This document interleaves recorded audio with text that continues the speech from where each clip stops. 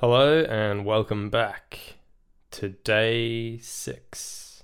Today I'm going to be talking about the kindness of strangers, just because of something that happened to me today. So yesterday I spoke a little bit about my lifeboat of being a freelancer. I do have another lifeboat where I am a food delivery driver for a company in New Zealand called Deliver Easy. I don't make much money off this at all, but as I alluded to yesterday, it keeps me focused and motivated to have a structure around my day. So the beautiful thing about this job is I can schedule when I work and for how long I work. So for example, if I know I have something to do on a Thursday and Friday, I won't book any time in to work for that job, but maybe I'll do like a couple of hours on a Friday or Saturday night when it's really busy, just to keep that lifeboat afloat and to keep me motivated to meet a deadline. So if I have to be delivering food at like 5 p.m, I'll make sure that all my stuff is done by 5 p.m. So even though I'm not making much money off it, it still keeps me centered and have that kind of other income to support what I'm doing. Today, when I worked for, it was only 2 hours and a half, I was delivering like 6 curries and 300 naans to a place in Island Bay, which is a place in Wellington by the beach. Very, very nice area. And I was walking up to this house and I'm like, far out, this house is super nice. But as I approached it, I realized that they had all these leaflets on the kitchen bench by the front door, and they were obviously selling their home or hosting some sort of open home. I knocked on the door once or twice, rang the customer, but I had no answer. The message I left behind was probably something like, "Hey, Keith." I don't think his name was Keith, but let's say his name was Keith. "Hey Keith, it's your delivery food driver here. I'm at your house, but I'm pretty sure unless you live in a very empty home and have ordered enough curry to take down New Delhi by yourself, I think you've put in the wrong address." He called me back like 5 minutes later and was like, "Oh shit, I put in the wrong address." I'm like, "Yeah, no shit, man. That's I think that's pretty obvious." And he was like, "Oh, can you please deliver it to like 2 suburbs away?" Yeah.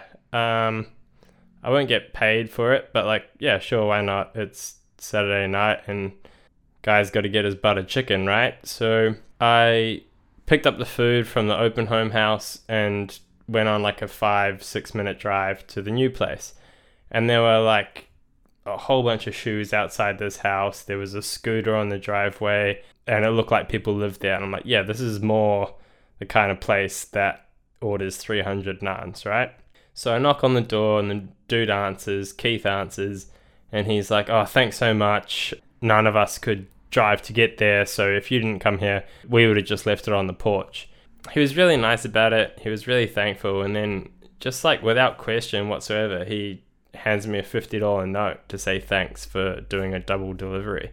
And I don't know if this is just like built into me from having really good parents and learning life lessons and morals and what a good person should do, but instantly I said, "Nah, I can't take that, man. No way, like it's all good." And he's like, "No, please take it, please take it." And he was wearing like an Under Armour suit get up, so you could tell he had a bit of coin behind him. And I was like, I can take less than that, but there's no way I'm taking $50. That's way too much for what I just did. And he was like, no, please take it, please take it. And I was like, I actually flat out refuse. I'll take less than that, like $10, but I'm not taking that. It's either less or nothing, to be honest. So he went back inside and he had no less a note than a $50, which is a pretty sweet position to be in. Imagine being like, "Oh, this is the smallest note I have. I can only give this kid $50. oh, what has my life come to? So he came back to the door and he's like, no, please take it. I'm not going to take no for an answer. Please just take it, or I'm going to leave it on the ground.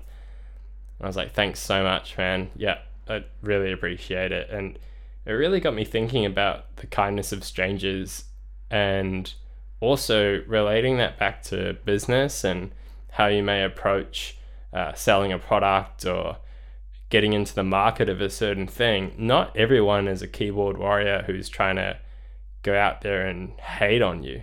I mean, granted, I live in New Zealand and people are very kind here, but this guy just saw I did a somewhat nice thing for him, and he was willing to give me money for that, like way over the top money for what I did, and just like treat people with kindness, to quote Harry Styles there. And it really humbled me, and it really inspired me to not only treat people the same way, of course I treat people the same way, but it really helped solidify for me that I'm not going into a world of Instagram and TikTok and YouTube comment haters. I'm going into a world where there may be people who just want to do good and support people who are trying to do good.